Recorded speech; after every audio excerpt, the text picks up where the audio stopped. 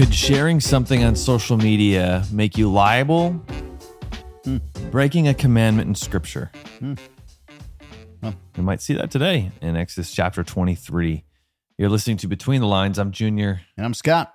And if you're struggling even getting through these chapters, again, we've talked a little about this. It can be a little difficult when we're applying God's moral law now to the regulations given directly for the nation of Israel. And that's what most of this is. These are the details of Moses' law. Well, and it's hard to read this, Dad, and just kind of be like, why are we here? I mean, there's so much in the New Testament, that we can apply.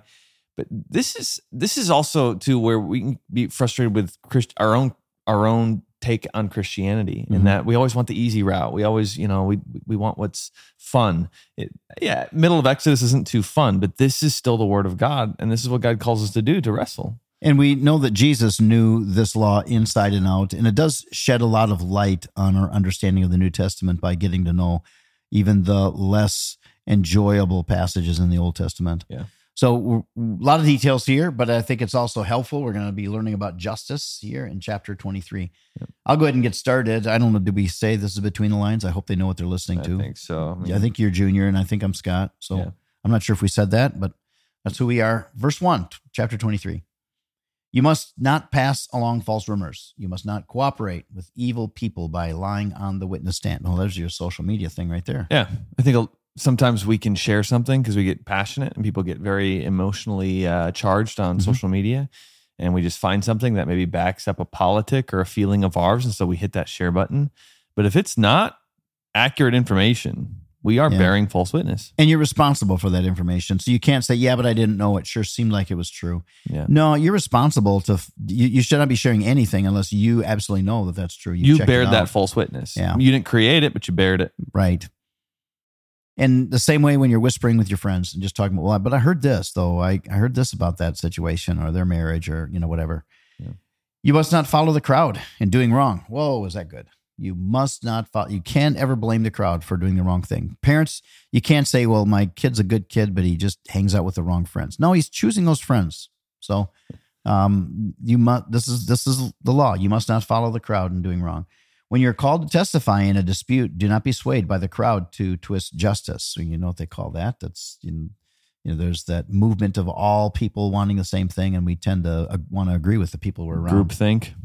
Yep, groupthink. And do not slant your testimony in favor of a person just because that person is poor.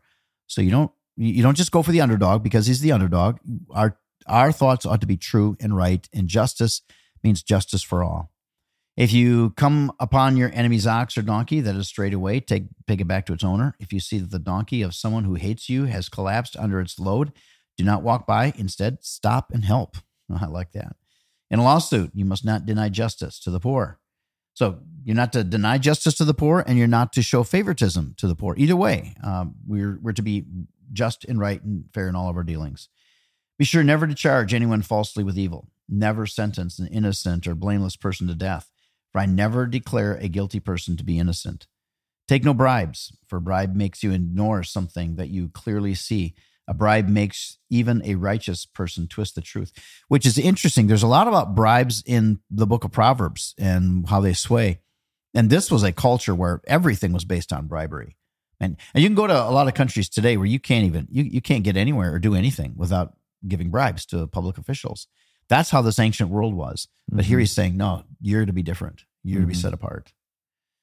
And you must not oppress foreigners. You know what it's like to be a foreigner, for you yourselves were once foreigners in the land of Egypt. So don't take advantage of the fact that they're new. And what they're talking about there is somebody who doesn't know your customs and doesn't know your country and doesn't know your currency. Don't take advantage of them. Yeah. And the reason I bring that up is because I've seen some people completely misinterpret this, or I would even say abuse this verse by backing up a politic to say, like, we need to help these refugees or those refugees. And if we're not fully open or fully paying for them, then we're breaking this verse. Yeah. And that's not what this verse is They use saying. this to form their opinions on immigration policies and things like that. But Israel also had some pretty strict immigration laws. They did allow for foreigners and for people to immigrate, but they also built walls around their cities and protected themselves from the nation from being corrupted. Yeah. All right, plant and harvest your crops for 6 years, but to let the land be renewed and lie uncultivated during the 7th year. Then let the poor among the harvest whatever grows on its own. Leave the rest for wild animals to eat. The same applies to your vineyards and olive groves. Yeah, we still do this today in farming. Yeah, it's actually a very wise field of move, rest. right? It was enabling those fields to continue to produce. You have 6 days each week for your ordinary work, but on the 7th day you must stop working. This gives your ox and your donkey a chance to rest. It also allows your slaves and the foreigners living among you to be refreshed. Pay close attention to all my instructions. You must not call on the name of any other gods. Do not even speak their names. I'll let you take over. Each year you must celebrate 3 festivals in my honor. And I love that God tells us to party. Mm-hmm. Yeah. A lot of times we see like God being a God of, no partying. And no, God calls for parties. And this is where he's calling for parties. And one of the reasons that he calls for parties is this is a way to pass our values on to the next generation. Yeah. Now, bear in mind, sometimes when people use the word party, we really partied all night. Well, they're talking about getting stoned and drunk and, all that stuff. Oh, yeah, but this is a good way to party, We're too. talking about celebrating and enjoying the gifts God's given us. First, celebrate the festival of unleavened bread. For 7 days, the bread you eat must be made without yeast, just as I commanded you. Celebrate this festival annually at the appointed time in the early spring in the month of Abib. And which is Passover, by the way. This is the festival of Passover. For that is the anniversary of your departure from Egypt. No one may appear before me without an offering. Second, celebrate the festival of harvest when you bring me the first crops of your harvest. So that would also be in the spring. Mm-hmm. That would be at the time that Jesus rose from the dead. Mm-hmm. Jesus rose from the dead on the day that started. Yeah, it was really cool. He was the first fruits. He was the first of the harvest. First out of the ground. Speaks of, yeah. Finally, celebrate the festival of final harvest at the end of the harvest season when you have harvested all the crops from your fields. That's in the fall. At these 3, and in fact, I know some Messianic rabbis who believe that Jesus will come back because there's always these festivals that'll. So we don't know the day or time, but they're like, we kind of think it might be around the final harvest. At these 3 times each year, every man in Israel must appear before the sovereign, the Lord. You must not offer the blood of my sacrificial offerings together with any baked goods containing yeast, and do not leave the fat from the festival of offerings until the next morning. As you harvest your crops, bring the very best of the first harvest to the house of the Lord your God. You must not cook a young goat in its mother's milk. It's kind of funny. That's one of the biggest questions, and in seminary, I heard it all the time. Why would that be part of the law? We don't know. Why would you not cook up? I don't know. There's just something other than just like grates cruelty. You wrong. Yeah. Cruelty to animals. Cook up, in its mother's milk just seems wrong. But they also think that was part of some kind of a pagan practice in their false worship. And so that may have played a part in it. Yeah. Because why would you even think of doing that otherwise? Yeah, right. See, I am sending an angel before you to protect you on your journey and lead you safely to the place I have prepared for you. Pay close attention to him and obey his instructions. Do not rebel against him, for he is my representative and he will not forgive your rebellion. If you are careful to obey him, following all my instructions, then I will be an enemy to your enemies, and I will oppose those who oppose you. For my angel will go before you and bring you into the land of the Amorites, Hittites, Perizzites, Canaanites, Hivites, and Jebusites, so you may live there, and I will destroy them completely. Hey, I would have pronounced all of those words exactly the way you did. I think that's the first time we totally agreed on pronunciation. Oh, really? No, I said them fast so that you way to couldn't go. Catch them. You must not worship the gods of these nations or serve them in any way or imitate their evil practices. Instead, you must utterly destroy them and smash their sacred pillars. Oh. You must serve only the Lord your God. And we do see how much God cares about not adopting the negative or bad culture practices around us. And I think Christians are guilty of that. I see professing Christians nationwide just caving constantly because of cultural pressures. Yeah. We're so fearful that this world isn't going to, that our message or our beliefs are not palatable to them. Yeah. Yep. And that should be the least of our concerns. Well, First of all, it should be, is this pleasing to God? Well, you drive by how many church? We're getting to the point where most churches now have rainbow flags out front. Yeah. And it's the first sign of an emptying church in reality. Is. And they do it because it's like we want to fill the church, but really there's no blessing in that. This culture, instead, they're craving for something to stand up and be different. Yeah. Yep.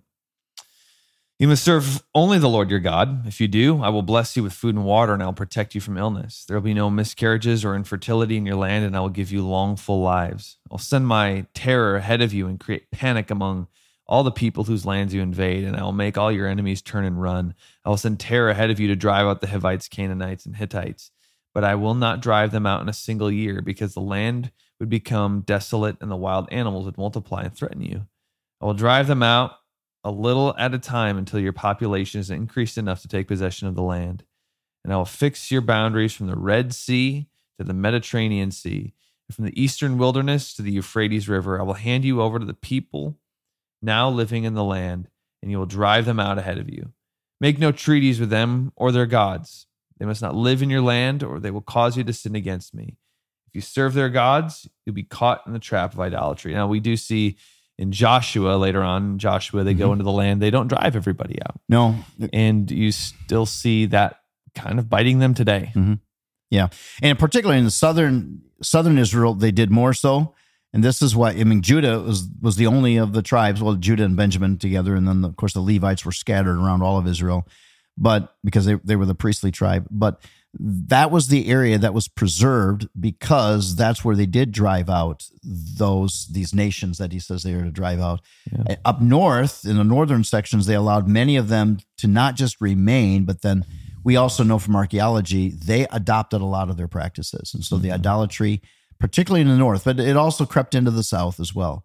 But the idolatry, they allowed for the idolatry to creep into their culture, and caving into culture is what led to their downfall. Yeah.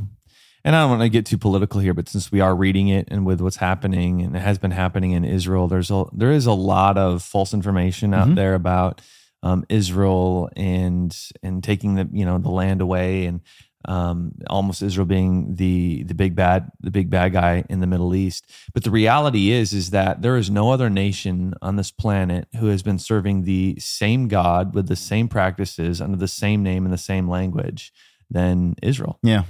And there's these practices that we're reading about right now are still in place. Yeah. In their culture.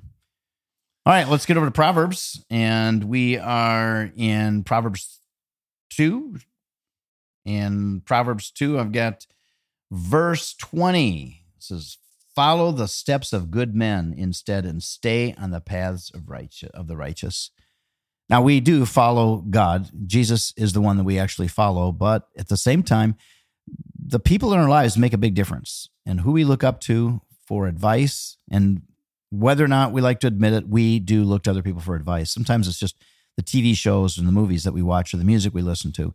That stuff is constantly going into our heads, and we live our lives because of the things that we are hearing and seeing. And so here, the wisdom author, Solomon, is saying, pay attention to the people that you are following. Who is it that you look up to most? Who do you follow after? Who's your example? And you're trying to mimic people. We all are. You wouldn't dress the way, you'd be wearing a robe and sandals if you weren't mimicking people. So we dress the way other people dress. We look the way, we wear our hair the way other people wear their hair. The way. Even our language, everything. The real question is, who is it that we are following? Who is the example for us? Who is our model? Jesus first and foremost, but it better be other absolutely committed, God-loving Jesus followers who have the greatest influence in our lives. Otherwise, we're headed for a downfall. Yep. All right. Well, it's November 2nd, which is National Men Make Dinner Day, which means carry-out restaurants will be very busy today. There's a lot of guys that are great cooks, but not in my household. I'm not a great cook, but I like it. I like cooking. You're pretty good on the grill, and I'm the smoker. On the smoker, that's right. But my wife wouldn't celebrate this day. This would not be a celebration for her, unless you did carry out. Your mom wouldn't. Your mom wouldn't love that. we may go get dinner out tonight. Okay. Well, it's also National Stress Awareness Day, so maybe those two go hand in hand. I think so. If I was cooking dinner, I'd be stressed out. Linda would be stressed out trying to make herself eat it. That's right. All right. Well, make it a good day. We'll see you tomorrow. God bless.